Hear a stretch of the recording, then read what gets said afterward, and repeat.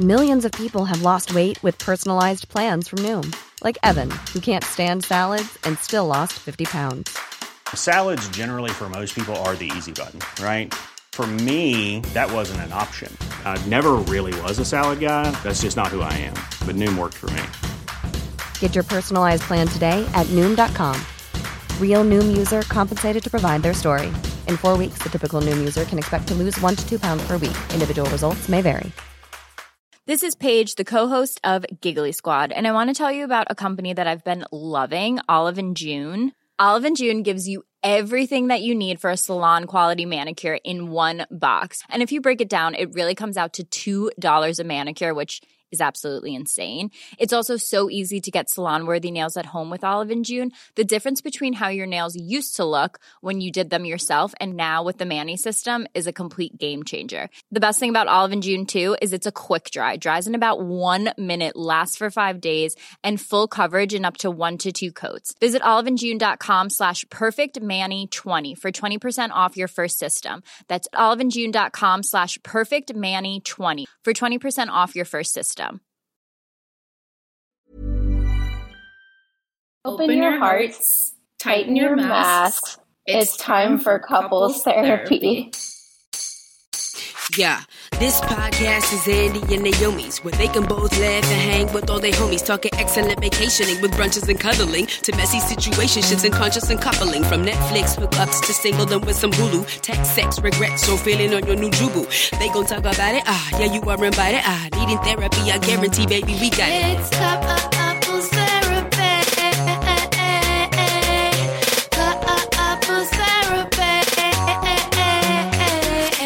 Hello, everyone, and welcome to a bonus episode of Couples Therapy. My name is Naomi. My name is Andy. We're a real-life couple. A real-life couple of comedians. And on this episode of Couples Therapy, we talking about the cocoa. Yes, COVID-19, as you know. The novel coronavirus. Andy and I talk a lot about COVID.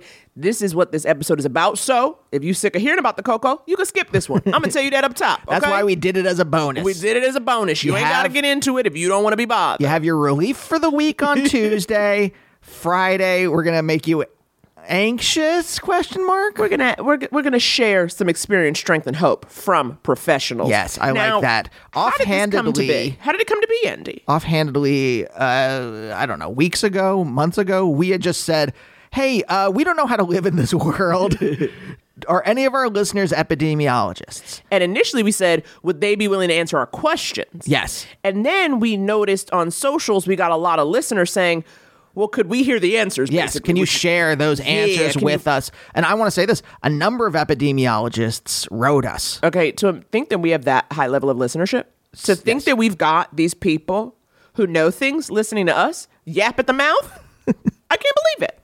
Well, Naomi, I don't know if you know this, but I used to be an academic, so... It literally turns my stomach. The voice or the sentiment or both? Both. The voice and just saying it. Not the fact that you were it, but saying it and that voice. Fair enough. You know what? I can see it from your point of view. But one of the people that we talked to today, Zoe, was the first one to reach out. Yes. And first, thank you to everyone who did reach out. So kind of you to offer your time. We also, Zoe reached out first. Also, we kind of went with them because we wanted to get this out before the holidays. We wanted to get this out to see if it could be of service to people as they start to gather indoors for these holidays. In a lot of places where it's chilly out. And we just thought, well, maybe this can give people some information so they can be prepared. Maybe we can help them and give them the evidence they need to not have to go indoors if they don't want to. Well, I think that's easier said than done. All right. The weather outside is frightful. So the idea, though, is having all of these things. And right. So we just thought that they would answer the questions off the cuff. But I want to just put out there, Zoe and Mishi. Yes, Zoe Spieler and Michelle Dressner. Okay, these are our professionals. These are our professionals. They did an actual survey of the studies. So it wasn't just like we thought we'd be like, oh, hey, is this safe? And they'd be like, no, or yes, or whatever. Yeah. They surveyed all the literature and all the studies. Can you believe that? They talk about understanding the assignment. I didn't even know it was an assignment because literally we sent them a list of questions. We didn't even know how many that they would be able to answer or what we could get through in the time allotted. And I thought they would just like, no, yes or no. And then they're like, okay, we're going to go do the research. And then I think it was like a few weeks they got back to us being like, now that we've done our due diligence, we can answer your questions. Yeah. So, they didn't take it lightly. They didn't come to play. They said, here's the info. And Zoe sent me an email. I have to share it with you, Naomi. But Zoe sent me an email afterwards with more literature on some of the questions Can you imagine that we had towards the end that maybe they didn't know exactly. And also a note, the dominant form is HV1 at the moment. Zoe sent me, she's like, hey, I just wanted to make sure I said it was something else. She said EG5. She said EG5, but she's like, hey, I made a mistake. It's actually HV1 at the moment. So the dominant form in the United States, HV1. Just to clarify, because you're going to hear a different combo later. Yeah. But just to know that up top. Just kind of before we get into it and kind of talking, Andy and I, the feeling of like, this was an interesting conversation in terms of, I think what I wanted was for these two professionals who have been in this and are studying this and patterns in general, right, of how diseases spread and how you can mitigate that within a community. What I wanted them to tell me is that my level of caution and anxiety is warranted and correct, and these are all the things that can happen. Yeah, please validate us. That is validate me. That's really what we wanted from this. We want them to say, hey, everything you're doing, you're absolutely safe. You will never, if you do exactly what you're doing, you'll never get it. Yeah. There is a 0%. In fact, it's a -% probability. You'll probably get healthier. I mean, let's be honest.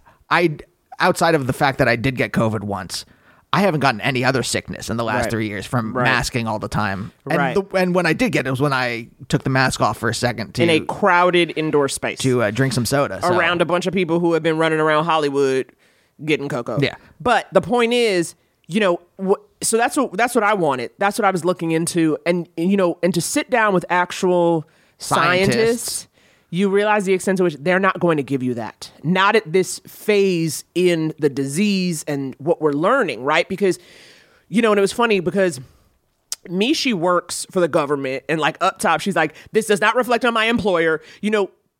I think when you're working at that high level, you are also very careful, not simply about, your employer as much as you've learned how important it is to be accurate. You've learned how important it is to disseminate the correct information. And they ain't going to come with the half measures. The same reason why they did all that research, right? They're like, I'm not just going to pop off at the mouth and just say something. Right. I'm going to make sure, that this has been studied and corroborated and reviewed before I even say it to you. Sure. Well, that's the difference between an actual scientist and some schmuck on Twitter who is like, I did my own research. And it's just like, what? Did you actually do peer-reviewed tests? Because that's science. Right. You have a hypothesis, you test it, then you retest it, you have other people test it. Yeah. You have the consensus. I think this is the thing that our conversation with Zoe and Michelle revealed to me for real. And I knew this from studying it. I know I was being a Frasier before when I was talking, but I did study philosophy of science, so I know the actual way in which science works. But to actually experience it, and this is what this conversation really hit home for me, is when you're living in a world where you have to act, you have to live, you have to do, you have to go and do things in a world where there is not a consensus over what the threats are yet. It's very difficult because you still have to do things. Right. And we're trying to, in these crevices, figure out, well, okay, is this nasal spray working? What about this mouthwash? What about this thing? What about this other thing? And we're all trying to work together. And I like that community aspect of the COVID conscious folks, where we're all trying to be like, well, okay, this scientist says this thing, but it's not peer reviewed yet, but it's promising. Right. And this thing and this thing. And we're all trying to okay, well, let's just do that and hope that it's actually not hurting us. Right. Well, the extent to which too, science and research takes a while, and we're 3 years in. Yes. So, for instance, and one of the things too they were talking about too is the difference between correlation and causation. Yep. And the extent to which, okay, something like long COVID and what that all looks like, it's going to take a while before there is a consensus definitive A to B. You get this and this happens. Or you get this and you have a 20% chance of this happening. Because there is a correlation between some things. But, 3 years in, people perhaps not even knowing where to go with whatever they're dealing with means that it's going to take a while before the studies can even be done on a large enough population to then tell you this means this. Or just people do not have the explanatory framework. And this is partly the government's fault for not putting out enough information and ending the emergency and all this other kind of stuff. But there's morons on, there's decent people on Twitter, but like Laura Loomer, who's this lunatic, right?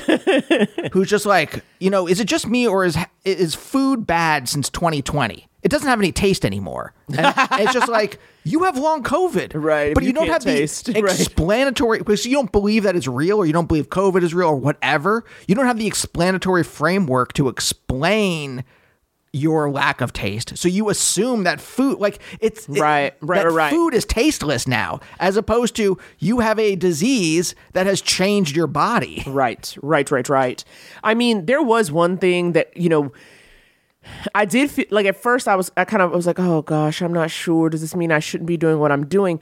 But, both Zoe and Michelle said, totally. Masks work. Yep. N95 and KN95 are the gold standard. They use that phrase, gold standard. And if you wear those, particularly in indoor spaces, you will be as protected as you can be against COVID. Yeah.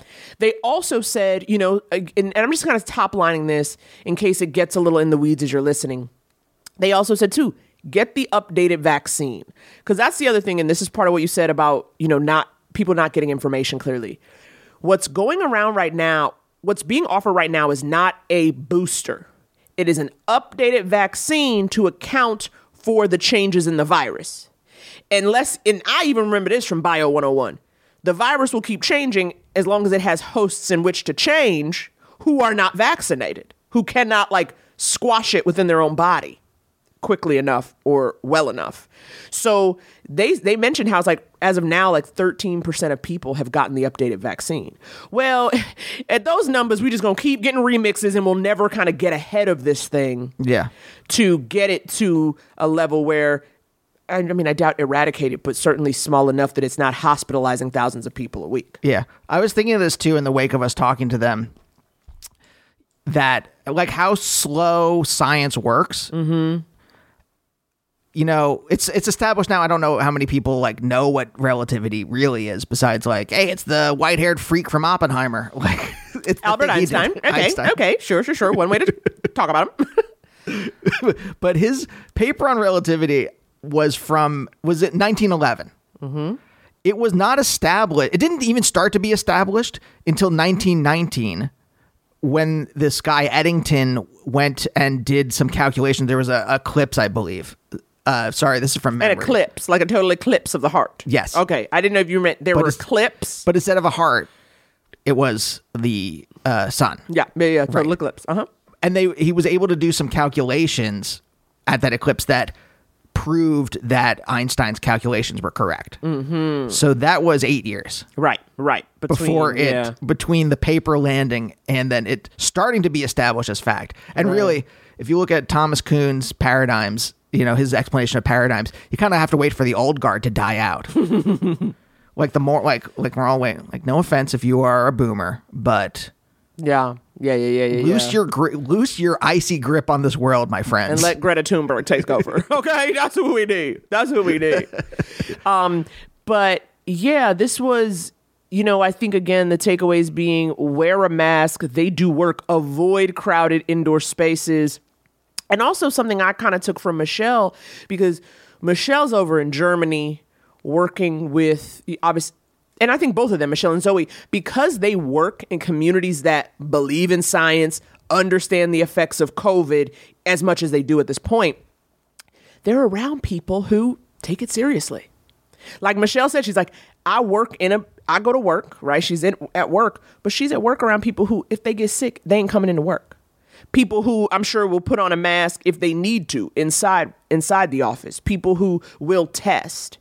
And I imagine that also, that sense of being in community or on the same page with people, that does allow you to move a bit more freely. Yeah. One thing I also got too, it bummed me out, but it was also like something I kind of want to underline, something that I want people to hear too. The lifting of the public health emergency has removed any COVID precautions on film and television sets. The Actors Union, who I struck for, basically said when the public health emergency was lifted in May 11th, that lifted everything on sets. And talking to Michelle and Zoe, one of my questions is like, is there any way I can do this safely? And the answer was no. It wasn't just no full stop, but they were like, well, can you wear a mask? I'm like, nope. Can you socially distance? Nope. Well, then I don't know what to tell you. And I think, hearing from two epidemiologists that that's the case, that to me is a call for renewed protections on sets. That should not be, the burden shouldn't be on an individual actor to try to go up the chain and get someone to care. It should be as simple as, this thing is real, it's still affecting people, and there's no way to do your job without these basic mitigation measures. Or rather, there's no way to do your job safely without these basic mitigation measures. And that was I was like, oh great. I gotta start to I gotta be ready to fight the good fight, but I also may lose. And then what is the question? What is the next step? Nasal photo disinfection? I mean, this is the stuff we have to look into. We don't know. And the research hasn't been done for long enough to know if it's, how effective is it? 80%, 100%? And then also given the fact that it all has to do with how much virus you're exposed to. If I'm on a set with 80 people and let's say 10% of them got COVID, well, now I don't know how much my body can fight off in a given exposure and now repeat that exposure over many days. But we don't know. We don't know. That's the whole thing. We don't know. But we do know it is a risk, and it is, you can do most things with a mask on except act on a camera. But this is the thing that I'm thinking. I'm like, at what point will people start doing tests on like, all right, so you have to be unmasked in this area. Okay, well, what if you do this nose spray? And then you take, every half hour, you take a swig of Listerine. Is that going to protect you? And then you have like, hypochlorous acid, eye drops. Is this protecting you? Right. And then there's also the question of, okay, if you do those things with that frequency, what are the effects of doing that? Sure. There's one thing to, give yourself a nasal spray twice a day. There's another to do it every hour. And what's going to happen to your nasal passages? What's going to happen to your brain? That's all stuff TBD. But we're figuring out in this moment, it's this thing like I think about like the COVID conscious community started referring to it as a vascular disease, right? Because if you get it, there's a statistical probability that it will hurt your organs, right? It'll get in your blood vessels and it'll, you could have blood clots, you could have strokes, you could have heart disease, all this other kind of stuff, right? But when I said that, when we were talking to Zoe and Michelle, they were like, well, it's a respiratory disease with I forget what they said exactly, vascular repercussions or something like that, right? Where like we're a little more loose because we have to live in the world and we see the damage it's doing. But I don't think we're not loose. We're a little more actually hardliner.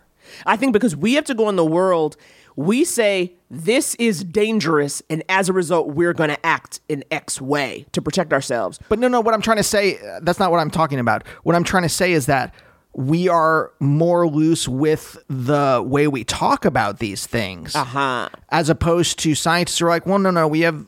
This is the data that, and this is how the data supports how we're going to talk about it. Mm-hmm. And until there is proof, because it is inhaled mostly, right?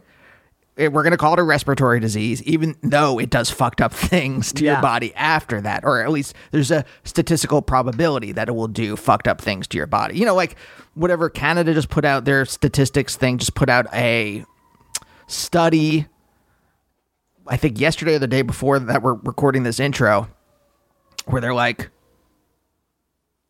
you have a 38%. If you've had it 3 times, you have a 38% chance of having long COVID by that time. Mm-hmm.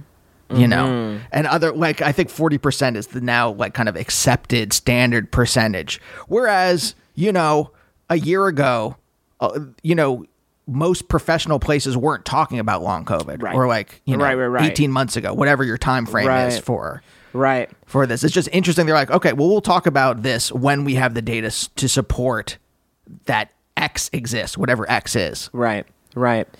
So that was a long introduction, but hopefully you will take some information, some renewed sense of, like, I guess, confidence in whatever caution you may have at this point. But I think it's without further ado, honey, we're going to have to roll it.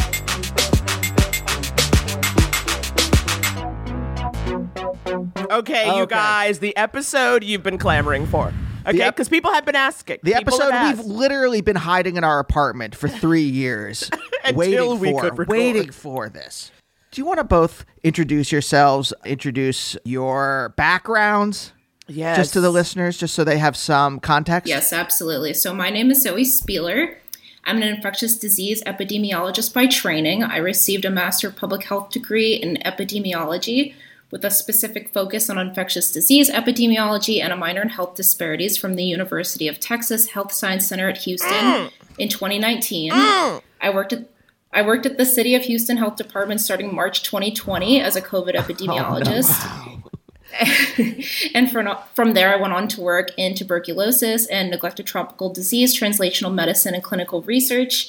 Right now, I work as a clinical research manager at an academic medical center in New York, and I make sure to stay up to date with infectious disease literature, including in respect to COVID. And I'm happy to be here today with my good friend Mishi, who I've known since our first year at Smith College. Wow. Okay. Wow. A long-lasting friendship. Mishi, tell us, sis. Awesome. So my name is Michelle Dressner, but I go by Mishi for short.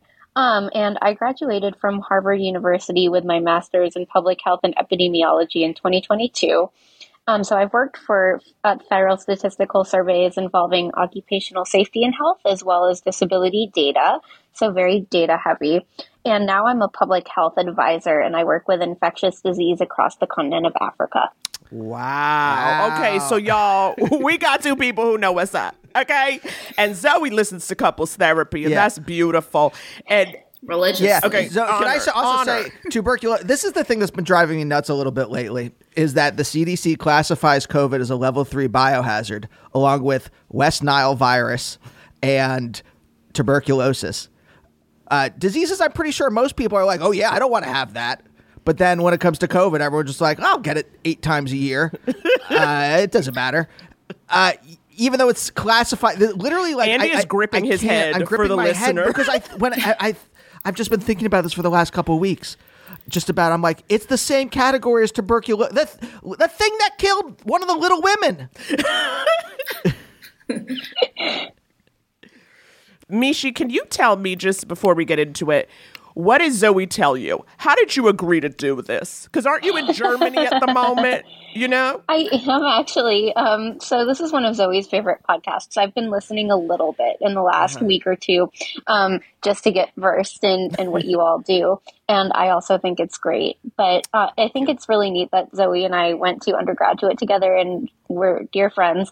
And we are both working in the same field, but we still have really different specialties because she did a lot of biology in undergraduate and I did statistics. So I think we actually complement each other really well. And I think that this will be a really engaging episode with the statistical perspective with my background as well as Zoe's background. And I do have one disclaimer before we start because I work for the federal government. I have to say this.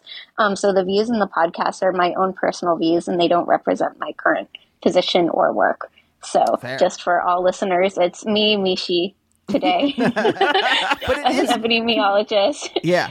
It is interesting, though. There are 2 places where if you want the most accurate information ever, it's going to be the military or the Financial Times. Because to deploy the military somewhere or for a wealthy person to invest somewhere, they have to actually know what reality is like. So you're going to get actual... Yeah. So... in your professional capacity, even if this wasn't just you on your own, we would be like, okay, yes, I trust that, because Right.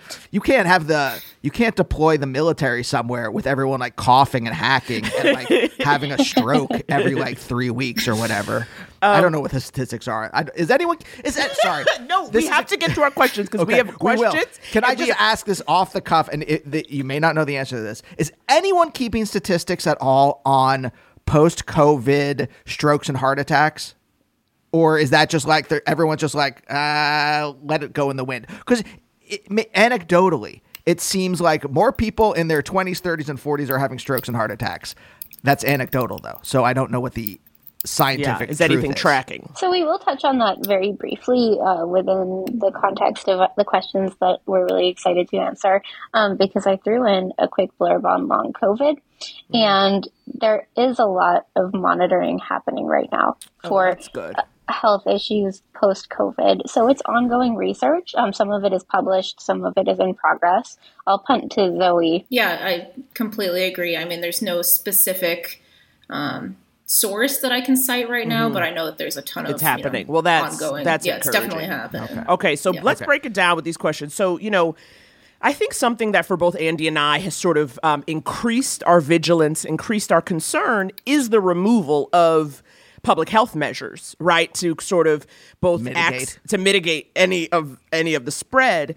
And so there's a sense, I think, is like where you're like, okay, I guess I just behave as though everyone I come in contact with has COVID, like for safety, like to sort of to be safe. It's a real like I have to be suspicious of every person because I don't know, and because it's epistemologically opaque. I just I don't have enough information to know who has it or what the concentration is in the whatever place I'm in. So I just pretend like it's in my face at all times, which is not mentally not mentally helpful. It's not good for me. So for my mental health. Mishi, this might be one of yours, which is sort of like, and this may not be answerable, but sort of like, what's the percentage of people you can statistically assume have COVID in a given time? Obviously, there's talks of spikes, and I don't even know kind of what it looks like when there's not a spike, but is there any way you can game that at this point? Yeah, so just to go back to what you mentioned originally at the beginning of the question about public health measures, common sense COVID precautions, I was just going to, point out that there are a few components to this question, so we could break it down into 3 sections. Common sense precautions, and then statistical assumptions of COVID, and then methodology for publicly available data sources that can be used to assess the likelihood of being infected with COVID. Okay, honey, I have chills. I said, bring me the facts. Just to hear another adult be like, no, you should take some precautions, and here's some ideas, is I'm almost weeping with joy. So when we talk about common sense COVID precautions, what are we talking about?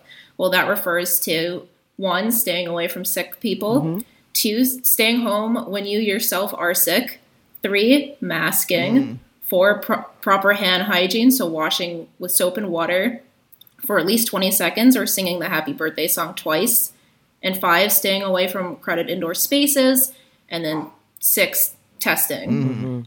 So now I'll bounce back to Mishi for the next part of the question on statistics. Which is a really great question. And my answer is it's really neither easy nor straightforward to use statistics to calculate the number of infected people you might encounter. So when we're talking about that assumption of COVID in a given space, what we're getting at here is the probability that one person has an active COVID infection and is shedding the virus in a space at a given time, and that you've crossed that person and are in contact with them. So there are some really rough ways that you can calculate this, but then the numbers vary so much from area to area and across different regions and populations. So that's really a tricky question to answer. Sure. There might be certain populations who are less vaccinated than other populations, and there are other factors at play, like how conscientious people are in different areas of the country about public health measures. So what I recommend is your local health department and seeing how many clusters are in the area where you live. Local health departments sometimes track and surveil in your area really quite well. And then it's also good to be an excellent steward of public health and minimize risks by taking the COVID precautions that Zoe talked about, and also ensuring that you're vaccinated. Yeah, absolutely. I mean, you had asked us before what our precautions are. So in public, indoors N95, and outdoors I wear a KN95 depending on how dense it is. Sometimes if it's pretty sparse, if I can stand far apart from someone, I won't wear it. We use a Novid as a nasal spray. We use CPC mouthwash before going in anywhere. After. Yep. And if we're inside somewhere, we have an air purifier. Pretty close to the face. Pretty so close it's to our layer on layer on layer, and that is just to go to the grocery store. Like that is like the baseline. Yeah. And then if Naomi is doing stand-up, it's all of that stuff, and then she's unmasked for 10 to 15 minutes. Kind of. But, one of the bigger issues I have is as an actor, what it is, there was a time until May 11th where they had to, by law, have testing and masking. And now that is no longer required.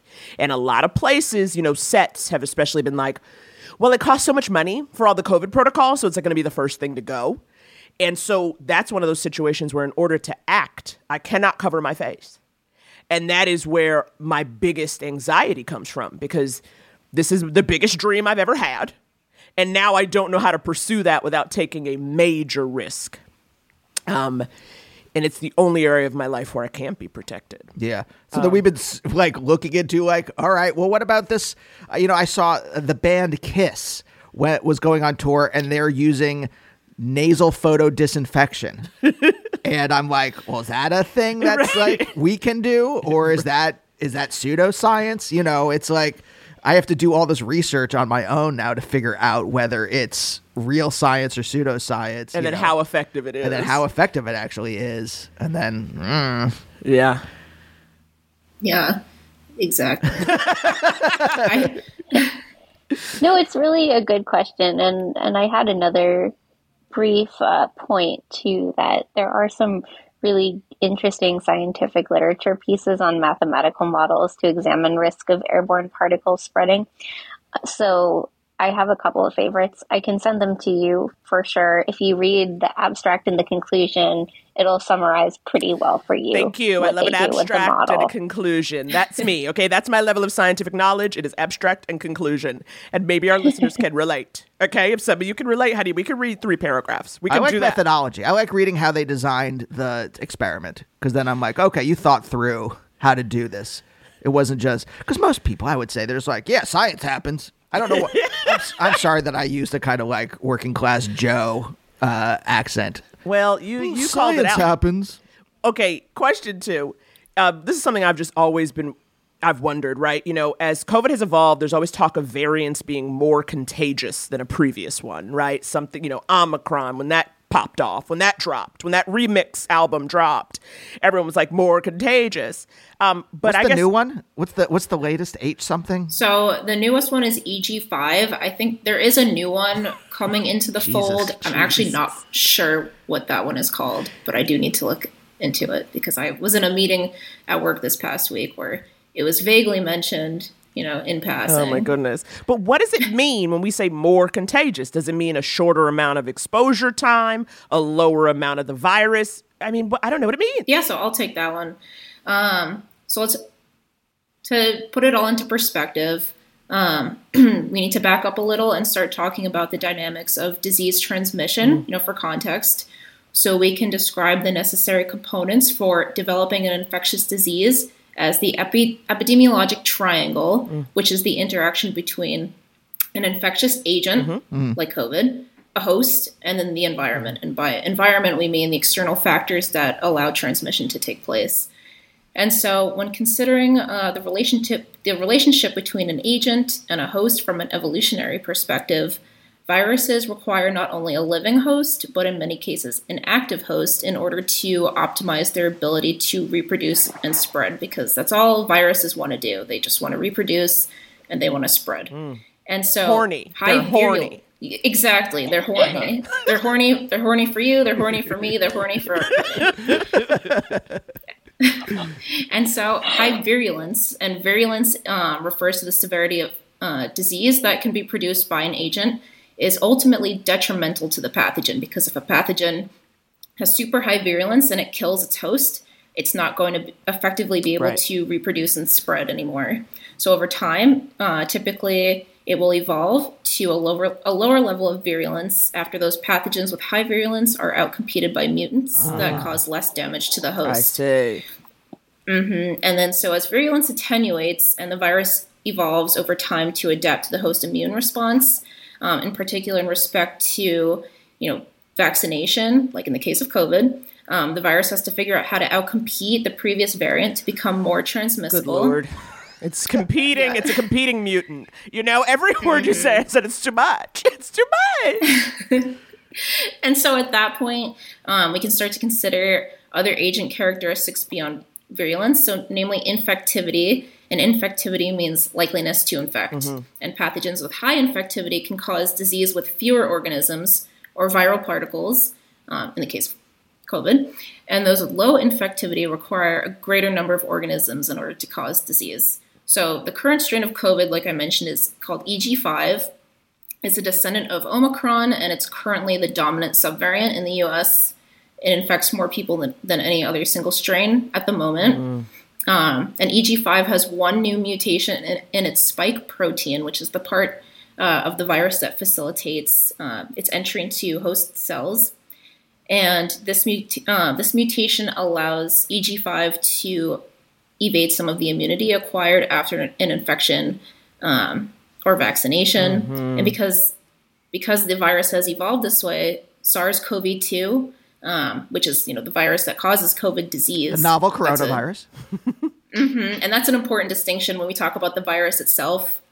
That's SARS-CoV-2 versus the disease the virus causes, which is COVID. So because the virus has evolved this way, SARS-CoV-2 can establish itself within a human host with relative ease.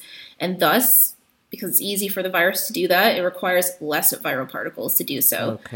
So at the same time, the data are that EG5 does not cause worse cases of COVID compared to prior variants. So now let's go back to what your original question of what does more contagious mean in this context. And whether this means the virus requires, a shorter amount of time to establish an infection, like having a 5-minute versus 15-minute conversation, or whether it means fewer viral particles are required to establish an infection. In short, the answer is yes to both. Okay, so shorter time, shorter amount of, fewer particles. Shorter amount of time, fewer particles. Exactly. These are essentially the same thing. So because the virulence of SARS-CoV-2 has decreased over time as the virus has evolved, the infectivity has increased. Right. Because we're living, we're walking around, we're coughing. It's giving The Last of Us, if you saw that show. Okay. I see. Yep. So exactly. So that means that now fewer viral particles are required to be transmitted, person to person in order to cause infection, because, fewer viral particles are required. Less exposure to an individual is required for that infection to be established. Okay, so that kind of brings us into that next question. And I would also, before we get in these, we talked about indoor spaces, right? So in spaces like a comedy club, a movie theater, a show, as we said, we're giving you masks, we're giving you a Novid, we're giving you CPC, but still not really hanging out in there. Do you know what I mean? We're still not hanging out. We don't go inside unless we have to. Yeah, I saw Barbie movie at home. Okay? I didn't have to go in there and be part of Barbenheimer. I'll tell you that right now. But I guess what I always wonder is how well can a KN95 protect you against a mass of people? Yeah, that's also a really good question. And I guess the long answer short is that masks are effective protection in indoor spaces and with large indoor crowds. There are a lot of different articles that summarize this well. I particularly like one called What Doctors Wish Patients Knew About Wearing N95 Masks. And so a little bit more about N95s is that they're personal protective equipment, or PPE, that are used to protect the wearer from airborne particles or from liquid. And the CDC, a National Institute for Occupational Safety and Health, regulates N95 respirators. And the fit for an N95 is really important because it fits so snugly against your face. And there are many different brands and models and sizes. So for workers who are required to wear these for work, being fit tested is really important to maximize protection. But since can I interrupt you for a second? Yeah, of course. So do you think when someone's like, I wore an N95 inside and I still got sick, do you think when they say that it just means that they didn't really fit test their mask? It could be, and it's not foolproof for sure. And fit testing, there are a lot of demos online that you can find where you can see how the seal should fit and have a look at it yourself. But, it is effective. There are many mistakes people make when wearing masks too. So if somebody was wearing an N95 and they didn't dispose of it after use, or if they touched the front of the mask when they were taking it off and then touched their face, that can also perpetuate, I was wearing an N95 but still got sick. Of course, the probability, even with masking, is not zero that you will never get sick. But then using a mask appropriately with a good fit, and then taking it off correctly, using it single use, all help. Right. Okay, that taking off and then touching your face. I will say, and I don't know if you feel this, Zoe, as a fellow spectacles wearer, it really helps me. Like, I don't really go at my eyes simply because they're, you know what I mean? Like, they're already kind of blocked, and that helps me, like, not touch my face way more. And, like, I don't obviously dig in my nose. So, like, that helps the process of not. But I completely agree. Yeah, wearing glasses, I'm like, and then wearing especially an N95, I'm like, my face is nice and cheap. Right, exactly.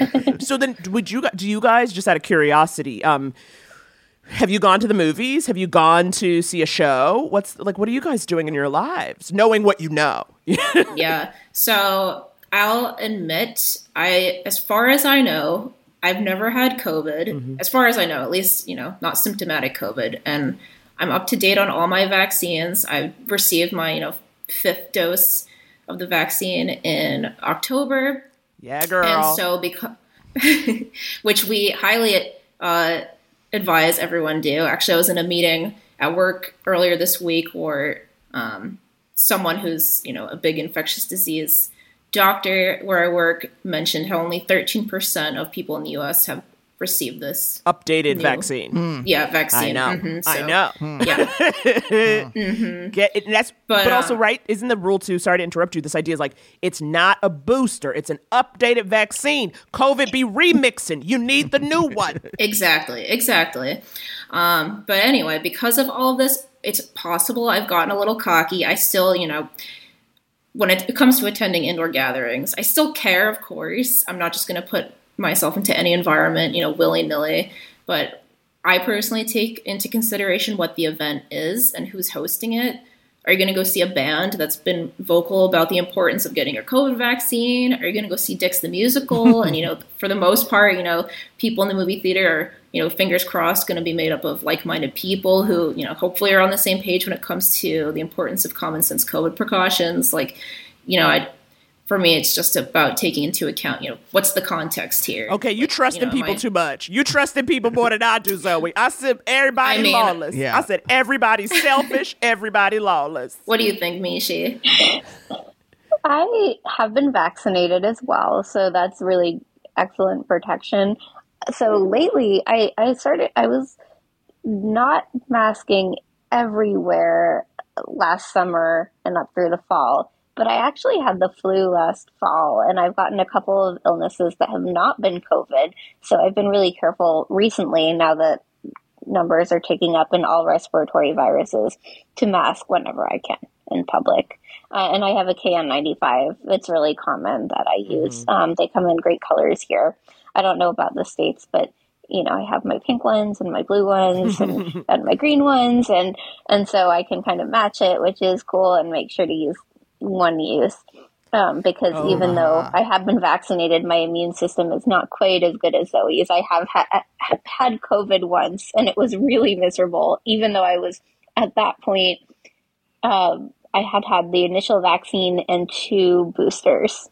Okay. Yeah. So Out of curiosity, when you said you have your KN95, are you the only, like in Germany, I'm just kind of wondering what's going on. Do other people mask, or is it people just over there? Because obviously I think of the U.S. as like, we've said fuck it, but maybe other countries have too. Actually, masking is not quite as common here either, from what I've seen in my day-to-day life.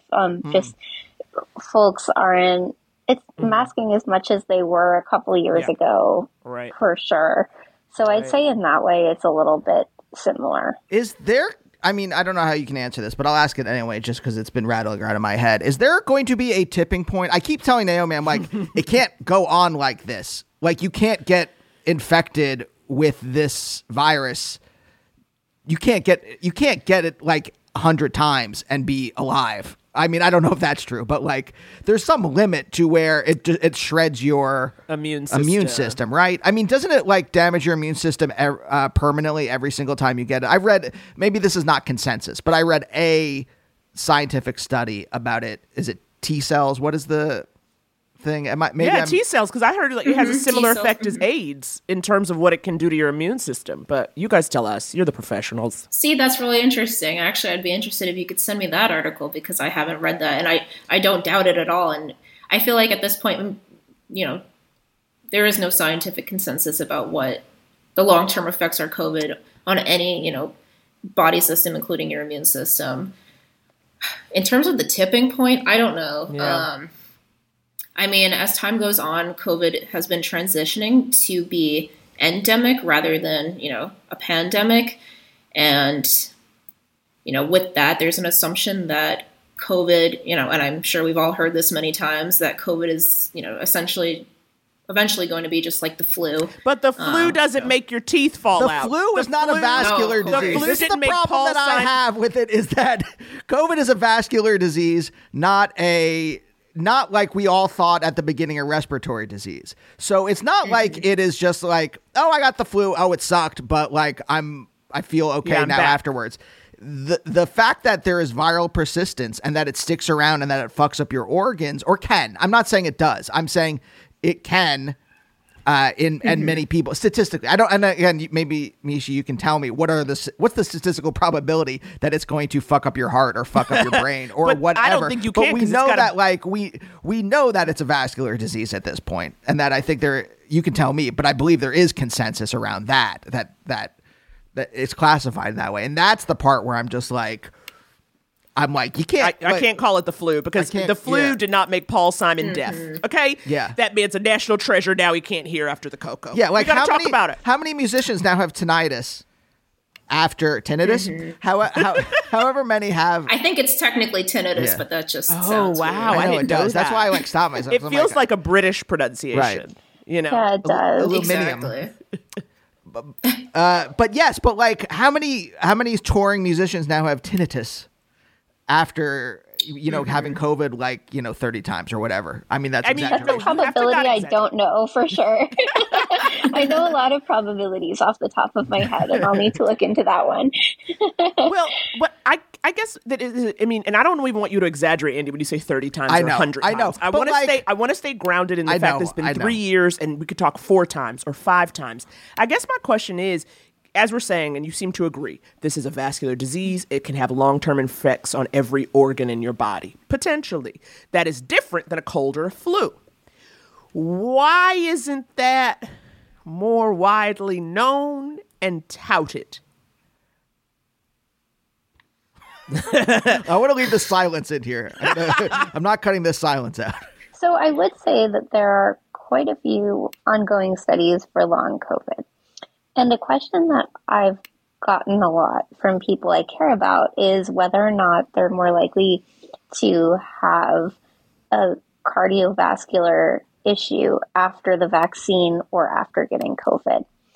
And I always find that really interesting because the vaccine is quite safe. It's been thoroughly tested, and there are pieces of literature reviewing side effects as well as some longer term effects of the vaccine that are possible, but not probable, right? Mm-hmm. Whereas COVID, it is a lot higher if you've cleared a COVID infection. So I'll pass it off to Zoe to see if she has anything about long COVID or about the classification of COVID in general, because I do think that's important, and it is a different virus than the flu. But in the way that endemicity works with infectious disease agents, it is becoming more endemic. So I think that that's why they're compared frequently now, even though they are different pathogens and they are different illnesses. Right, and exactly. That's what when I mentioned the flu, that's exactly what I was referring to, the endemicity, of COVID being transitioning into being endemic rather than pandemic. It's no longer disrupting hospital systems as much as it used to. With vaccination, it's no longer causing, excess mortality like it was, 3 years ago, etc. In terms of classifying COVID as a vascular disease, I've got to say, I don't believe there is, at this point in time, a scientific consensus on that. I know that, from what I understand and from the research I've done, that COVID is considered a respiratory disease that can have serious effects on the vascular system. At this point, there's, again, no scientific consensus on why that happens, who that happens to, when that happens, etc. I know long COVID, there's still not really a set definition of what long COVID entails.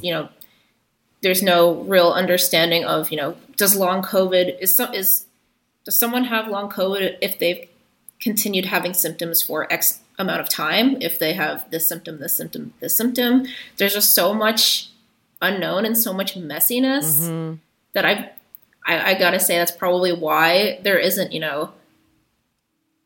like a blanket statement coming from, science and medicine and the government saying, this is how it is. Because no one really knows. COVID has just been evolving in so many ways. The virus itself, and what we know about it, it's evolved in so many ways, over time that, no one really knows anything, basically, is the long and short of it. I was reading a really interesting piece about long COVID in children, because it's actually harder to capture their finding, from what I understand, in children sometimes, because children communicate about symptoms differently than adults do.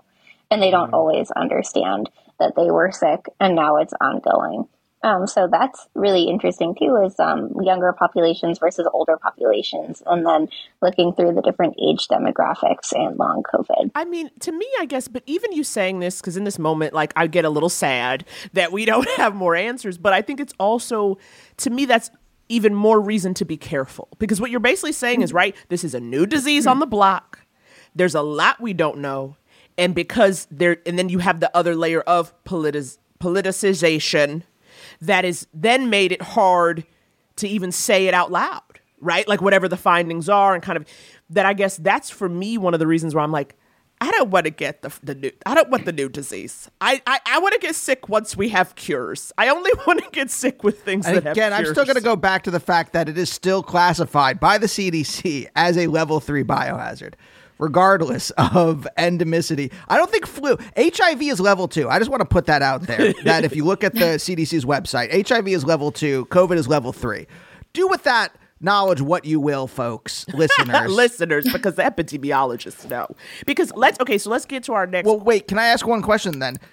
Is it possible, if this is something that because of either the way the virus has evolved in combination with the lax policies of the government to communicate or enforce precautions, like forcing masking in public places or whatever like that, is it possible that like the flu, there will be a vaccine that prevents 100% transmission? Or is it always going to be like, well, because it keeps evolving, the vaccine, it prevents death and hospitalization, but it doesn't necessarily prevent you getting it, and it doesn't necessarily prevent long COVID. Is it, I don't know if you can answer this, but is it possible that there could be a vaccine that 100% prevents transmission? So the flu vaccine actually doesn't 100% prevent transmission. That's what I was going to say. It's quite a bit lesser, but it's still effective because of the percent that it does prevent. and because it can lessen the severity. So the flu strain vaccine is really interesting. I think Zoe probably knows more about this than I do, but they change the vaccine from year to year based on predicting what the flu pattern will be and what the strain of the flu will be in the coming year. So the flu vaccine is not 100% efficacy. In fact, few vaccines are 100%, I think. I would need to look into that some more. But they do, most of them do offer high amounts of protection. And it is certainly possible that there could be COVID vaccines in the future that offer higher and higher amounts of protection. Yeah. And I think one of the biggest takeaways from this conversation should be that science and statistics just do not operate at 100% or 0%. Yeah. So, unfortunately, there's no guarantees that we can make about anything, whether it's, prevention or, risk, anything like that. Yeah. I think the way we operate is like, how asymptotically close can we get to zero risk? And sometimes it's, somewhat close, but sometimes the curve is going somewhat high. Well, I guess too, right, given that COVID mutates so quickly, because we really are at every 6 months, you got to get something. Whereas, as you see, flu is once a year. When it's flu season. Like, if I knew it was just COVID season, I would just be in the house for COVID season. You know what I mean? But because it's like no set time, and I guess, do you think that has to do with its constant evolution in terms of variants, the constant mutation, I mean? Sorry, could you repeat the question? Well, I guess the effectiveness of the vaccine, is that largely due to the constant mutating? I would say so, yes. So, for example, I was mentioning, the mutation on the spike protein with this new variant. I mean, I think generally you could say yes. As the virus mutates, it's out competing, as I mentioned before, previous variants, and it has to evolve with how our immune systems are evolving and how, and with how the vaccine is being introduced into the population, that affects the virus. So there's sort of this, arms race between, the virus and our immune system, and our immune system also includes the vaccine. So I would say yes for that. Okay. Well, and especially now, I mean, I kind of want to underline that because, as you said, only 13% of people have gotten the new vax, which gives it more of a chance to mutate, right? If my basic science 101 is, if I remember science 101. Exactly. So one of the things, obviously, we live in LA, that can help us in these colder months in terms of just being able to be outside. But one of the things, because everyone's like, being outside is safer and like, safer. But like, how is that impacted by variables like wind and temperature? Like if humidity. Yeah, like things where, have you been outside on like a muggy day with like literally like the phrase, the air is still, is something someone said. I read an epidemiologist who wrote a thread that fully in my question. Go ahead. They did a study in I believe it was like a Korean night market. I'm not exactly, I can't remember sure, but basically like there was high transmission. Only a few people were masked. Even an outdoor market. Because the humidity was a certain amount, and there were the stalls had like overhangs, and so breath collected under the overhangs, and then the air kept it still, so people were just walking through stuff. So there are even contexts where, I want them to tell me. I know what you read. But this is the thing. What happens is I read a single context where they do a single study, and I'm like, now I'm walking, like last night I was walking Mabel, and a group of people, I was walking our dog, and a group of people walked past, and I had to walk through them, and I held my breath. And I was like, I'm like, well, can I get it just from like walking past someone outside? I don't. Okay, what are we thinking in terms of the variables when we talk about outdoor safety and how that's impacted? Yeah. So first I want to highlight that the environmental drivers of COVID transmission are not well understood at this time, but there is a lot of ongoing research. So going back to that epidemiologic triangle, the interaction of a host, a pathogenic agent, and the environment that promotes disease transmission. In the case of SARS-CoV-2, there is a growing wealth of literature on how specific environmental factors like climate, so temperature, humidity, air pollution, and the built environment affect viral transmission. So, diving into it, there's specifically a growing body of epidemiological evidence to suggest that COVID transmission is more likely to occur at lower temperatures and at lower humidity. Oh, okay. Interesting. Studies from all across the world have found that the incidence of COVID increases when the weather is colder, which can be due to a variety of factors, including the fact that colder weather drives people indoors. But we can also consider the effect temperature has on the structure of the virus itself. So coronaviruses are enveloped viruses, meaning that the virus itself has an outer membrane that contains all of its genetic materials and its core proteins. And this outer membrane makes the virus more fragile and susceptible to heat as compared to non-enveloped viruses. So in this vein, a few studies have demonstrated that at lower temperatures, specifically the studies I read were using 4 degrees Celsius, which is like refrigerator temperature. The virus in that sort of environment at 4 degrees C, it improved the virus's ability to bind to a receptor called ACE2, which is that receptor is vital for SARS-CoV-2 to establish an infection in humans.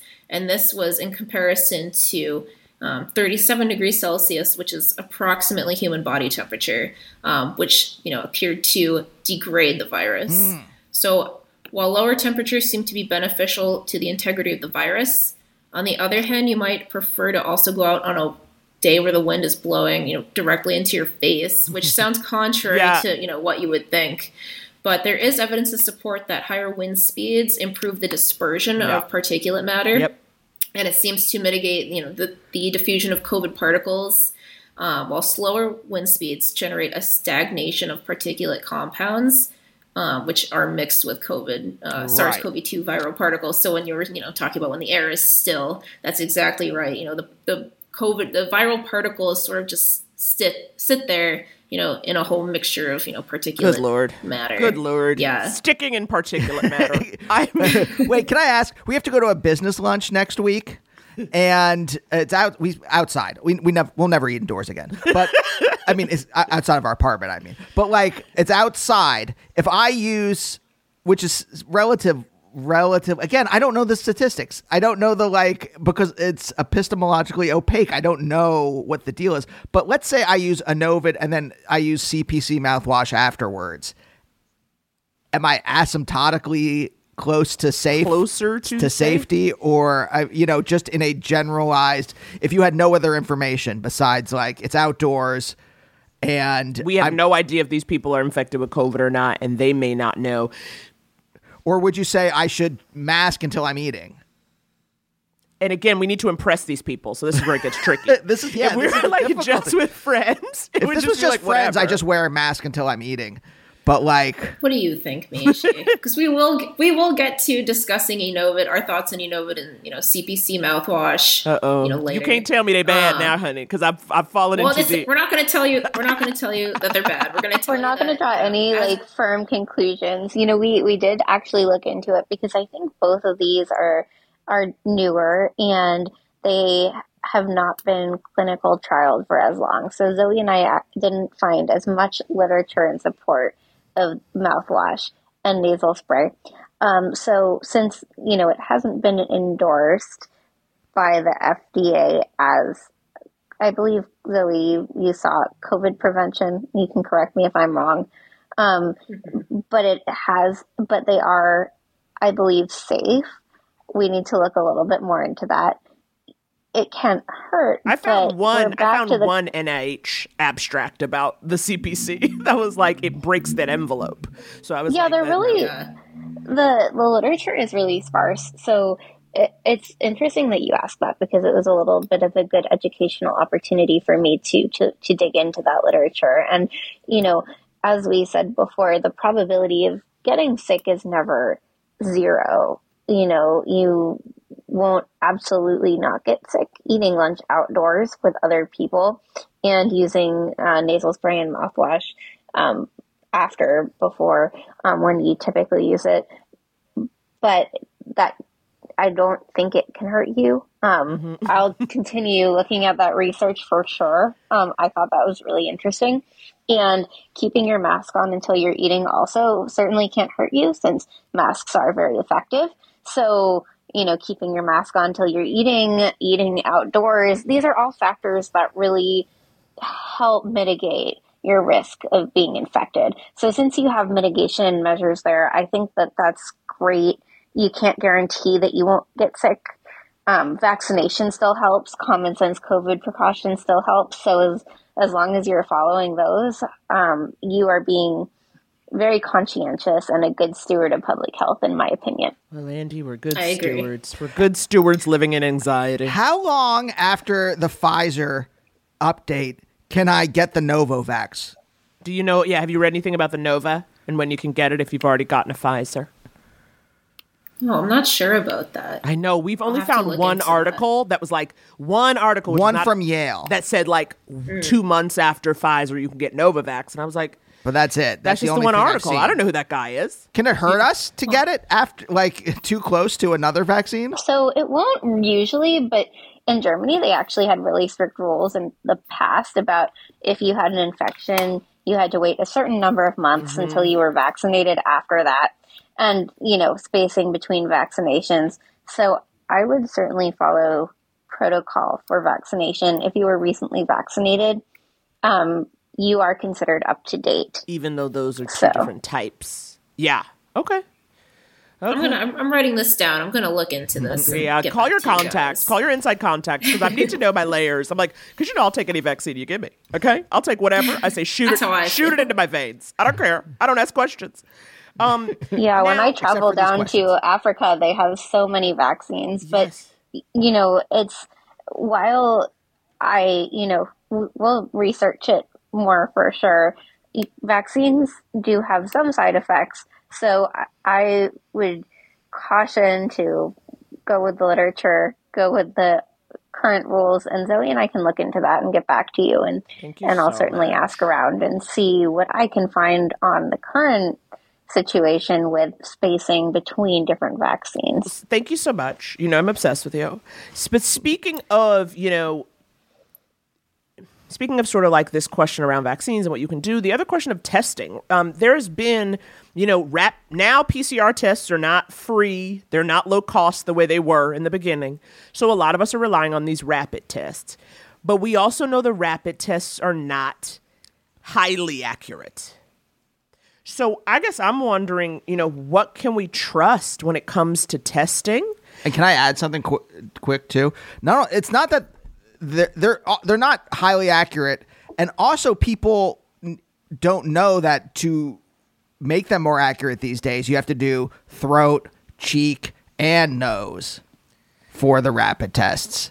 And most people are just like doing the nose thing. And they don't even get up in there. I said, get up in there. I want you pulling out brain matter. Okay?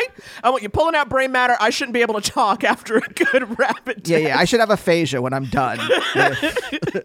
You should have been It's in there. really, it's funny you say that, because the first thing I always tell folks who are taking tests is read the instructions. It seems so simple, but you would never believe how many adult human beings don't read instructions and just either go out their throat or go out their nose. and the instructions are really useful and there for a reason. But one concept I always discuss related to any type of test you're taking is that in medicine, each type of test will have a sensitivity and a specificity. So definitionally, sensitivity is the ability to correctly identify patients with a disease. And specificity is the ability of a test to correctly identify people without the disease. So a true positive is where the person has the disease and the test is positive. And a true negative is where the test is negative and the person is negative. And this is as opposed to a false negative or a false positive. So in epidemiology, we have a square chart that shows the different outcomes for the different types of tests, as well as the percentages, and you can multiply it out and see the efficacy of each test. But obviously, when you're testing for COVID, PCR tests will be more sensitive and specific. They're not available at home, so antigen tests, if it's the best you can do, it's still better than not testing for sure. And what I try to advise is having a couple different brands or a few different brands on hand, read the instructions, and take multiple tests if you're not feeling well. Then you can see if any of the tests detect a positive, and then repeat that testing a day or two later once your symptoms progress. Okay. Yeah, exactly. The FDA has some good guidance for using at-home antigen tests that we both would recommend following. So just like Mishi said, the first ones don't test too early. So actually, Mishi, I don't think you did touch on this point, which is that, if you've been exposed or suspect you've been exposed to COVID, you don't want to test right away. You want to wait, a day or two. You want to, once you do start developing symptoms, and if you do test positive, you want to retest each day into the infection. And just like Mishi said, you want to have several tests on hand of different brands, to improve the accuracy of catching a positive. And then, you want to, if you have a PCP, you want to follow up with your PCP or go to your local pharmacy for a PCR test, if you're able to do so. Okay, so really, well, because I think that's the thing, so many nowadays, right? It's like take a rapid and come through, and then if the rapid is negative, someone's like, oh, okay, there must be allergies. Oh, I have a cold.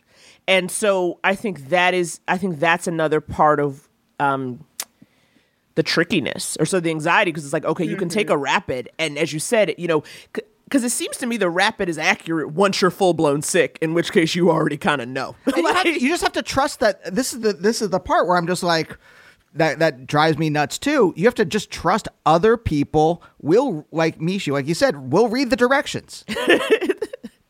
Or will use common sense stuff like, oh, all these people were coughing around me and I now have allergies.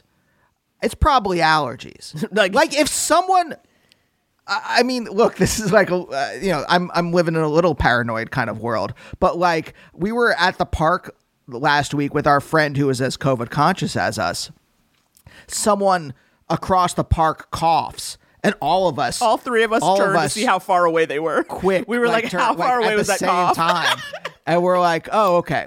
That person's far away. We're clocking coughs in public now. I'm coughing. I'm listening to these old philosophy lectures from the early 90s. And I'm clocking coughs in the audience from this. And that's when a cough just maybe, at the worst was you're going to get a cold or something like that, maybe. Yeah. It's really I think what this has really done is eroded my ability to trust anyone outside of Naomi. Yeah, there's an erosion. There. I mean, but you seem to be living happy lives, even knowing what you know. Are you living? You're living lives. Are you living happy lives? Well, full lives. I mean, you're traveling. You're going places. See, I work from home. Mishi's the one doing all the traveling, but I have to be in at the office. So, yes, it's really heartening that you're very cautious and that I hear stories of people who remain cautious about COVID, because you're absolutely right. It can have long-term effects and it can be a very serious illness. So, someone coughing across the park, I totally get it. It probably won't get you sick, but I tend to turn around and, look for the cough too. It's almost reflexive at this point, I think, to a lot of us to notice coughing more than we used to. But you do trust an N95, because that's what I'm also kind of taking away, that even if we didn't do the Inovid and the CPC, which, you're saying that you still haven't seen a consensus on or FDA approval on. Yeah. But I think that, again, stuff like FDA approval, again, I think if you know, meaning the only people who are looking for the Inovids and the CPCs are the people who still care and do not want COVID. And I don't think that's enough people to drive intensive study. Mm-hmm. Right. I mean, yeah, the thing is, as people who work professionally in the field of public health, just because there hasn't been any sort of official consensus or approval related to nasal sprays or mouthwash, then we can't officially endorse it just because you never know. I will say, there's a lot of promising clinical research out there. A lot of other countries have done a lot more clinical research than the U.S. I know Enovid is commercially available in Israel and Bahrain. It's in phase 3 clinical trials, so it's being evaluated for its safety and effectiveness throughout Canada and the UK, other countries. So there does seem to be, an understanding globally of, the potential usefulness and efficacy for sure, of these things. Okay. And is there any nasal spray that seems to, because that's nitric oxide, right? Enovid. If I'm the carrageenan is the nitrous. Or sorry, you're right. Yes, Enovid is the nitric oxide. Is there any? Yes. Can you use more? Can you use different sprays together? Do they do something weird? Well, are there any sprays that have actually had, as you said, the research and the backing that you know about? Not necessarily recommend, but know about. Yeah.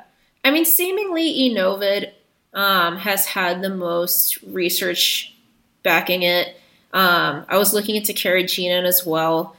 Carrageenan, so Enovid, like you said, is the nitrous oxide. The carrageenan is based on a polysaccharide extracted from an edible type of red seaweed.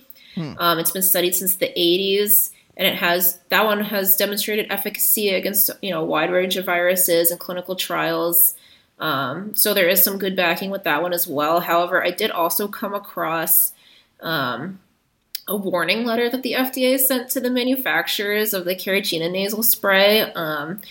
They sent them a warning letter for making false claims because apparently the manufacturers have been promoting, the carrageenan nasal spray's ability to mitigate, prevent, treat, diagnose, or cure COVID. And because, the FDA has not approved of any of that, and there have been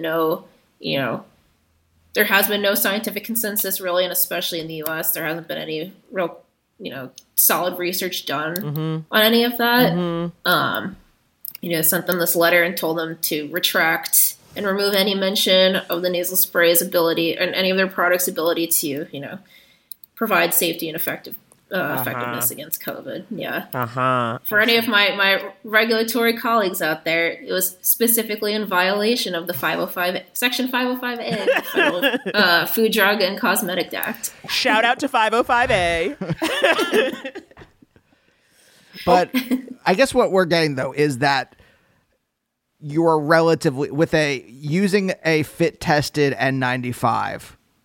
You are relatively safe. Yes, for sure. Staying up to date on your vaccinations, wearing a fit tested N95, even wearing a KN95, that provides great protection as well. How is that protection?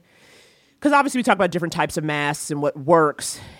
If I'm in a situation where the people around me are in a surgical mask, but I'm in a KN95, because this goes back to what I was saying of sort of like... Talk about, you were in the hair salon. Yeah, I was in the... As you can tell, my hair is looking very sleek, honey. I did end up going. I've been putting it off for months, and I said I have to handle it. And they require masks, so I was like, okay, I'm going to go.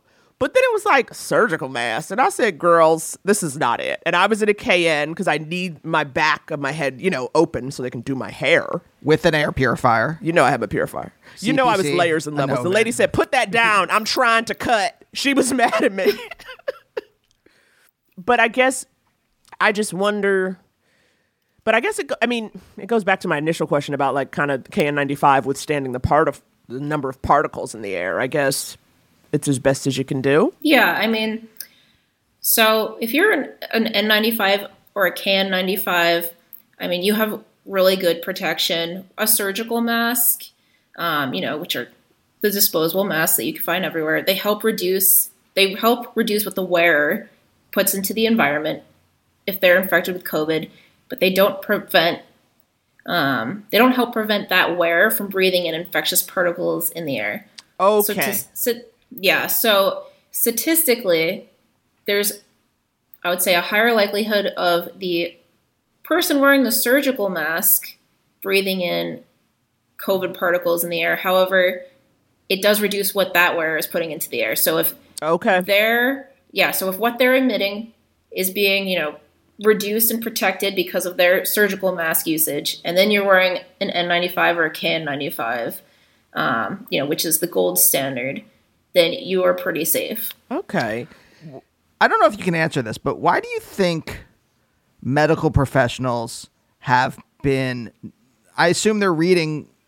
Now, look, I know I call doctors flesh mechanics these days, but like, why do you think they have just been what I was about to say was I stopped myself. I assume they're reading some of the same stuff you do, but then I'm like, maybe they don't. They're not scientists. Why do you think they've abandoned, like Naomi was? I was in the ER recently, and I was in the ER in my N95, and everybody around me was either unmasked or surgical mask. And I said, y'all lived through the worst of it. We were banging pots and pans for y'all. And I was just shocked by that. And they in fact said, oh, you don't have to wear a mask. Yeah, and then I was like, please put on a mask. Well, I probably said, hey, put on a mask. Oh, yeah, he was probably giving not. attitude. I told Andy to leave. I said, Andy, don't yell at them. They have to keep me alive. I was probably more rude I was than like, don't is yell warranted, at them. but what, like, I mean, and again, I don't know sort of the relationship between epidemiologists and doctors, with patients, but do you have any idea? Well, firstly, I'm really glad you're okay too. Thank you. Sorry you ended up in the ER. I'm really glad that you're feeling better. And Zoe can speak to on this more than I can in some ways, but medical professionals often study public health. It should be more. It's not required, but it's also not uncommon. So there's actually quite a bit of overlap there.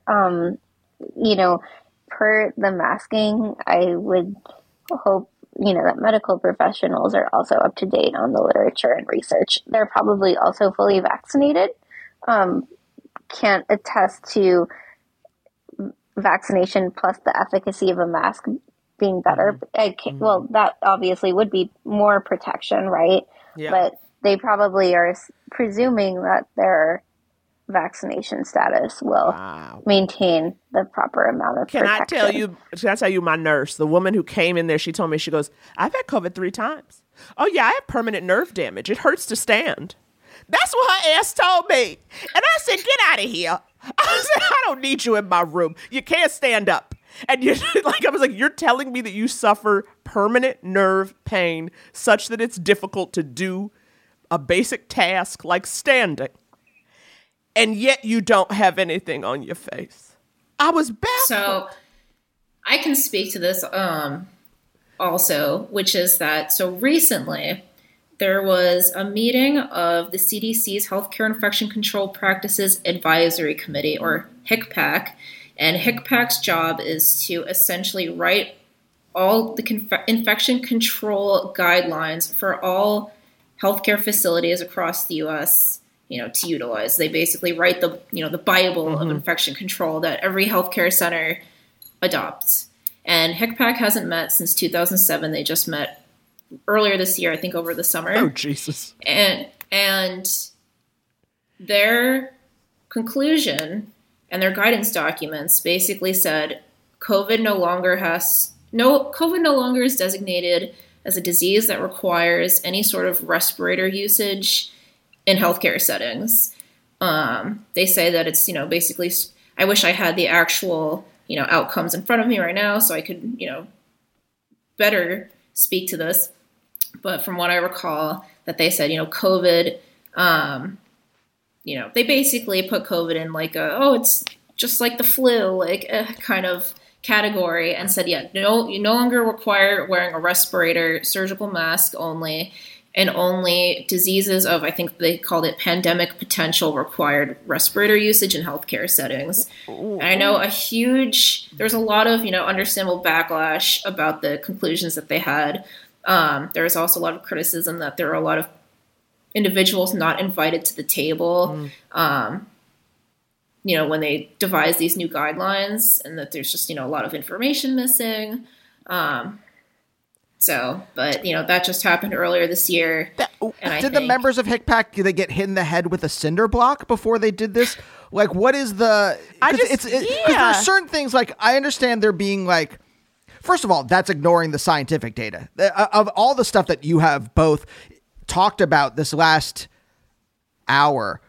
What the main thing, there's a lot of fuzziness when it comes to, the reality of like of knowledge. And I mean, this is a philosophical thing we can talk about offline. But like there is a lot, like when you talk about knowledge, there is a lot of like, well, here's what we can kind of like know. Here's what for real, what we kind of know. But the one thing you have both said repeatedly is masks work to mitigate COVID, and that COVID is an airborne disease, and that it is still around and mutating all the time. Right? That's the thing that repeatedly you're like, there's consensus about fact. this. We know this. We know like this is not anecdotal. And I can tell you anecdotally, I see people sick around me all the time now in a way that they weren't before 2020. Well, it doesn't necessarily, and whether that is, again, I'm going to be agnostic. I'm not going to be like the QAnon freak who is like, when someone's like, a famous person has like a heart attack, they write vaxxed on Twitter or something like that. I'm not going to be the QAnon freak, but let's talk about how, at the very least, anecdotally, more people in their 20s to 40s are having strokes and heart attacks, and with being agnostic as to why, because there is no consensus yet. But let's just say, yeah, that is happening. We can figure it out. Okay. And knowing all this stuff, how does a governmental body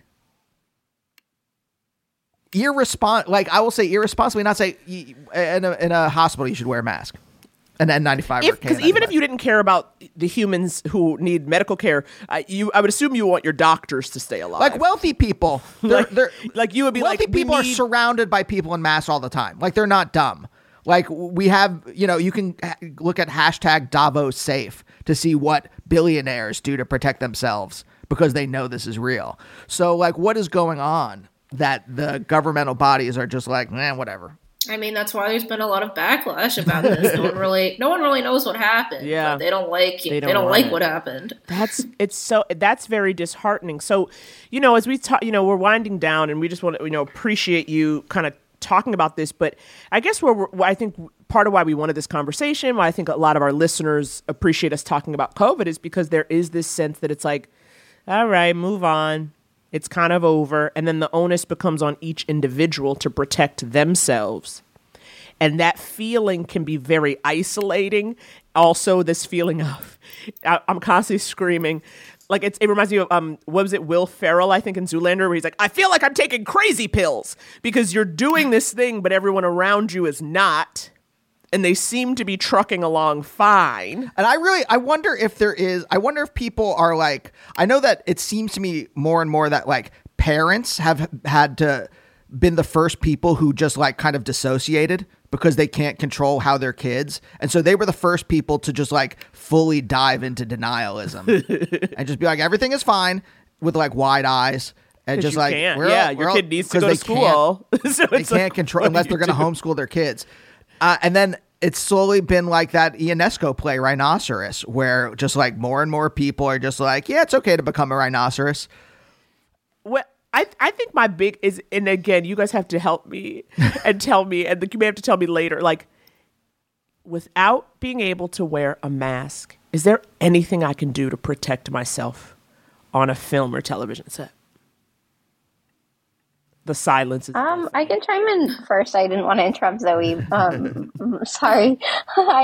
So physical distancing is also a factor that can help. So physical distance from other people. It can also be called social distancing, but physical distancing is the more direct term.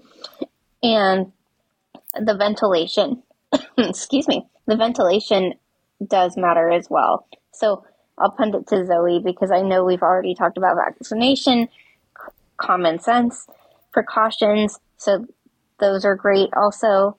Do you have anything else, Zoe, that I'm missing? Yeah, just to touch a little bit on ventilation. I mean, ventilation is key. I know, when you're on set, you can't control what the ventilation, specs are. I know you mentioned air purifiers. I think a personal air purifier is great. Ventilation really is key. Yeah. But there's just, not much. There's not much. Because, like, one of the things, like, physical distancing, one of my bigger things, like, when you're on set, like, someone comes and touches up your makeup, you know, like the hair and makeup people, and they're in your fucking face all day. And it's like, that's their job. They're not, like, I'm not saying that, but I'm like, this person is literally in my face, 2 inches from me, breathing on me as they put lipstick on. And I'm like, there's no way to avoid it. This is what I meant by tipping point, though, because at some point, does it not become more expensive to have to shut down your production than it does to require? But not necessarily, right? And if we stop testing for COVID, then nobody, quote unquote, has COVID. But at some point, someone's going to, statistically, you would think someone important is going to be too sick. Statistically. Maybe. I don't know. I think, quote unquote, important. What I mean is, like, high enough on the obviously, like, everyone, every human being is important. Actually, probably, I would say the wealthier you are, the less important. But that's just my own bias. But, like, you know, like a production, like an executive, if the person who's in control of craft services is sick, they'll say, fuck them and get someone else. But if the star of your show is sick, you can't do it.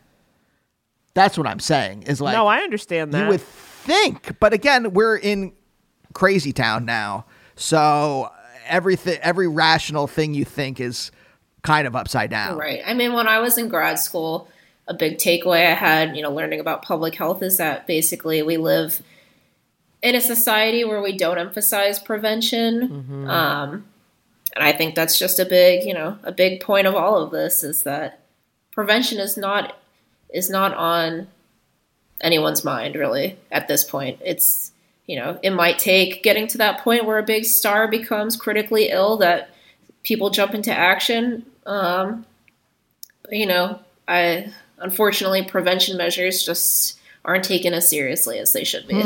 Yeah. So you're saying we should do our best to get concentrated amounts of COVID, get them in the faces of the most wealthy, famous actors to force. Don't you get them fired. Don't you get them fired. I'm not endorsing that. I'm not endorsing that at all. That's not what I meant. Just that could statistically happen. And when it does, then maybe something, you know, would come of that. But, you know, it would take something like that to happen. I'm surprised that hasn't happened already, to be honest. Yeah. But yes, you're right, Zoe, and I concur. Yeah. It probably has. They just haven't talked about it. We're right, because I think people have gotten sick and maybe things have been triggered by COVID. And this is, I guess, this is why I was so curious about long COVID, because it does seem like from a individual doctor standpoint, they're not making that connection. Like, for instance, when Andy wanted to go to his doctor after getting COVID to be like, hey, can I get some blood work? Can we kind of like look at whatever? I want to get, like, I know that there are certain things, like it has the possibility of giving you blood clots. And I want to have, I think that it's called a D-dime. Is that the test? Right. And then that's linking back to discussing how COVID can have, you know, vascular implications. Exactly. Yes. And the doctor's like, oh, you don't have to worry about that. And then our doctor, you know, they don't require masks anymore. So I have not had my physical this year. And I'm just like trying to find a COVID safe. We found a COVID safe dentist. But amazing. But that kind of thing of like, you know, I guess we're now relying on, not, as you said, prevention, but then you're relying on individual medical professionals, a lot of whom aren't giving us the information, period, but certainly not the same information. Yeah, we're just here to, like, I either want to pay off my medical bills or buy a boat. Like, that's that's what they're here for. Yep. Yeah. So okay. So before we go, if you don't mind, just bearing with us just for one more moment. Oh, absolutely. You mentioned how you had you had done research, or you looked at long COVID stuff earlier. And I want to know if you could talk about that just a little bit. I thought they already covered it, but is there something else? Did we miss something? If there's anything, like, you know, if you have, like, kind of our... Yeah, did we miss it? I guess then, did we miss anything? Yeah, because, you know, Mishi came ready. Mishi said, I have a script. I thought Mishi had some statistical information about long COVID, but maybe we already... So I did a broad literature review, and I do have information, but not written down probability-wise within the populations. I can certainly get that to you. It is something being studied. I think we hit on that it was being studied, that we are seeing cases of long COVID, so it does seem to be occurring in populations. And that it differs between different age groups and, of course, across the different factors that I discussed earlier that have to do with COVID infections. When I had COVID, I had long COVID for months. Really fatigued. Didn't feel myself. I would get home, go to sleep till dinner, eat, and then go back to sleep. And it was really quite miserable. And I'm heartened to see that there are ongoing studies. I can certainly send you more information. And I think that as we see more cases of COVID, we'll also see more cases of long COVID, unfortunately. Of course. They will likely Especially trend as together. time goes on. Right, exactly. It's like you don't know it's long until you've had some time. And it's like we're only 3 years into this thing. And sort of, I guess, so are you finding, because, you guys are researching, and I guess what the heartening thing is, it does seem like people are actually researching this and people are working actively to connect these dots. Yes. Mm-hmm. Okay. Because I guess that's what I'm saying. It's like it feels like no one is kind of trying because we want to just quote unquote get back to normal. That you don't get the sense that I'm like, has the research, has the funding dried up? Is no one? No, actually, I know that there are a few different, very very large clinical trials that are ongoing that are specifically targeted at looking at long COVID. Mm-hmm. Sorry, I don't know if you could hear that. My dog is in the background asleep, and I think she's dreaming. But yeah, there's a ton, maybe not a ton, but I know that there's very large clinical trials specifically looking at long COVID, or also known as post-acute sequelae of SARS-CoV-2, PASC. So you might find, if you're trying to look into it, it might say PASC trial, something like that, instead of long COVID. But there's definitely a lot of ongoing research for sure. Okay. And yeah, Zoe's absolutely correct. And one item I was thinking about, Andy, that you mentioned earlier that might help a little bit is if you find a doctor you really like, it might be worth discussing, whether they can wear a mask when they're in the office with you. It might feel like it's difficult to do, but it's a conversation where if you have a provider you're comfortable with and you have risk factors for COVID, or it's something that you're conscientious about and it's important to you, you can talk to your doctor about it. It's not ideal that you would have to do so, obviously, but preventive medicine is very important as well. So making sure you get in for annual physicals. I know Zoe was talking about prevention and how our society maybe doesn't focus as much on prevention as we should. Preventative medicine is important. So making sure you get in for the physical, talking to your doctor about masking, because you certainly don't want to, be missing any other health concerns that you might have because of avoiding the doctor each year. Yeah. So, well, I mean, I got to get a colonoscopy. I'm of that age, and I can't figure out how to do it and keep a mask on. So I think that's the problem. It's stuff like that where I'm like, I think it's I don't think I'm crazy to be like, I don't want to be in a hospital unmasked. I don't think I'm a lunatic for saying that and trying to figure out the places where, again, if the takeaway from this is at the very least mask work, or that like statistically it's going to be it's not foolproof, but like it is statistically going to keep you asymptotically safe, and right? You just love saying asymptotically. You've been bringing it into the loop like so much, and I'm obsessed. Yeah. But no, I think so. It's like the takeaway is masks work, and also the takeaway I'm also getting is like, this is still a new disease with a host of consequences we have yet to fully discover. Full stop. We got one of the epidemiologists says she had the long cocoa. I mean, come on. Wait, Mishi, can I ask you just a personal question then? Knowing that you had long COVID, right? And that you do take precautions still, but like you said, you've been a little more like open to doing things. Or more relaxed. Like what is the kind of like decision tree in your head where you're like, well, I know that I had this and it was awful and it took months for me to recover from. What is going, like, what are your decisions? Like, how do you make these decisions now where you're like, I guess I'll go to see Barbie. Yeah. How do you move through the world?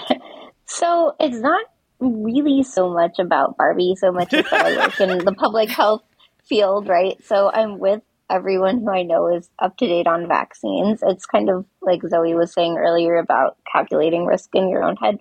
Everyone I work with, which is primarily where I am indoors, is fully vaccinated or up to date on vaccination.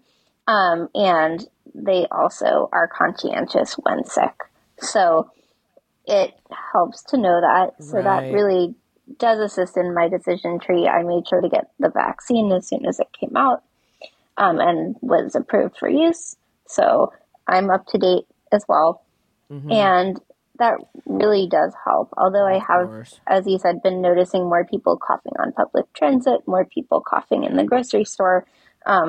So in that case, masking also helps. Well, right. Your circle. Yes, I mean that makes sense to me because your circle is full of people who are aware of this, right? You're closer again in work circle where you're like, okay, well they know what's up. They're gonna take tests.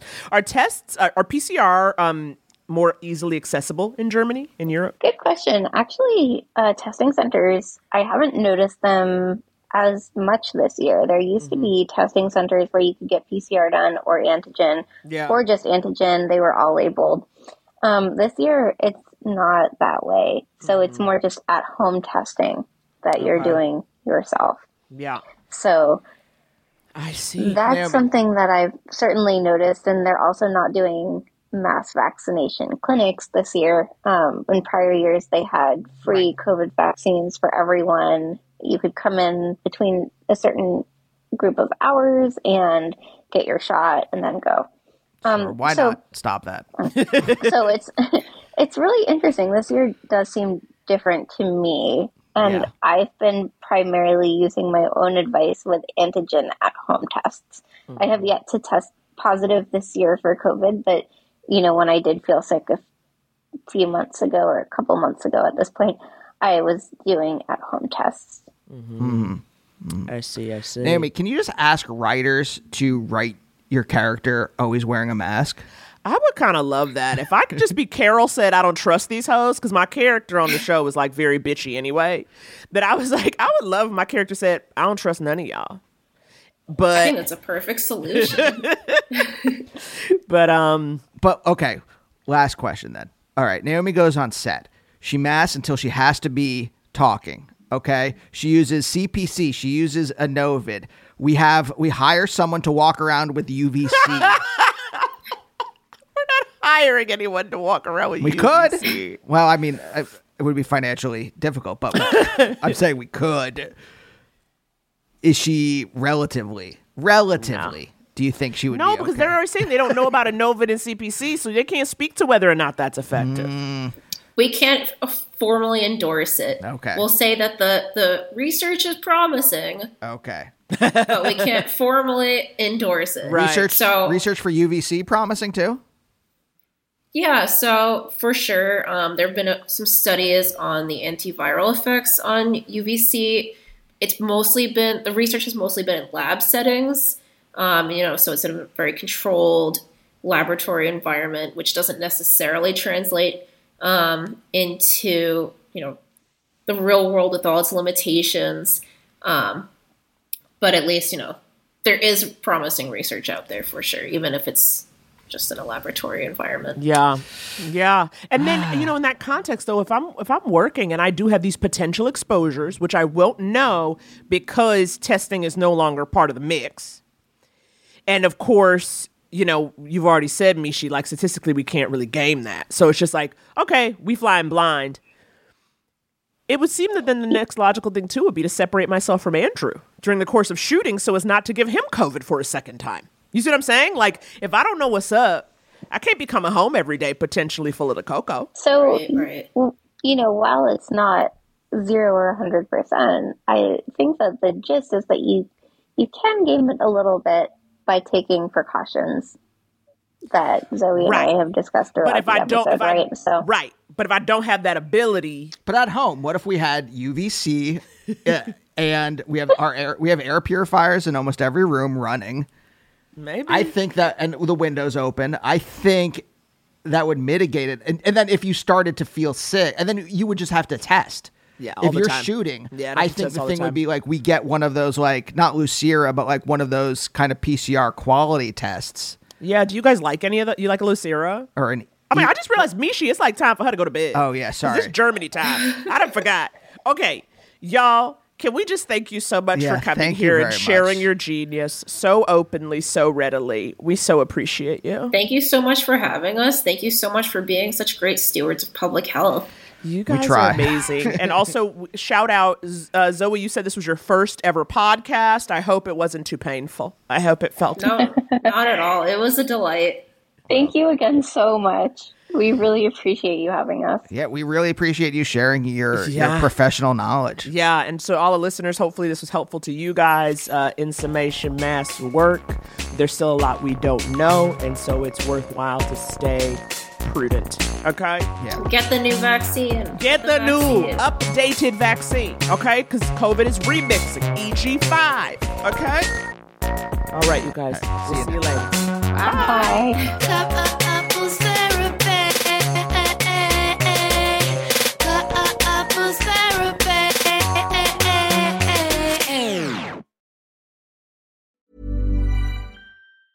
Planning for your next trip? Elevate your travel style with Quince. Quince has all the jet-setting essentials you'll want for your next getaway, like European linen, premium luggage options, buttery soft Italian leather bags, and so much more. And is all priced at 50 to 80% less than similar brands. Plus, Quince only works with factories that use safe and ethical manufacturing practices. Pack your bags with high-quality essentials you'll be wearing for vacations to come with Quince. Go to quince.com/pack for free shipping and 365-day returns. Mom deserves the best, and there's no better place to shop for Mother's Day than Whole Foods Market. They're your destination for unbeatable savings, from premium gifts to show-stopping flowers and irresistible desserts. Start by saving 33% with Prime on all body care and candles. Then get a 15-stem bunch of tulips for just $9.99 each with Prime. Round out Mom's menu with festive rosé, irresistible berry chantilly cake, and more special treats. Come celebrate Mother's Day at Whole Foods Market.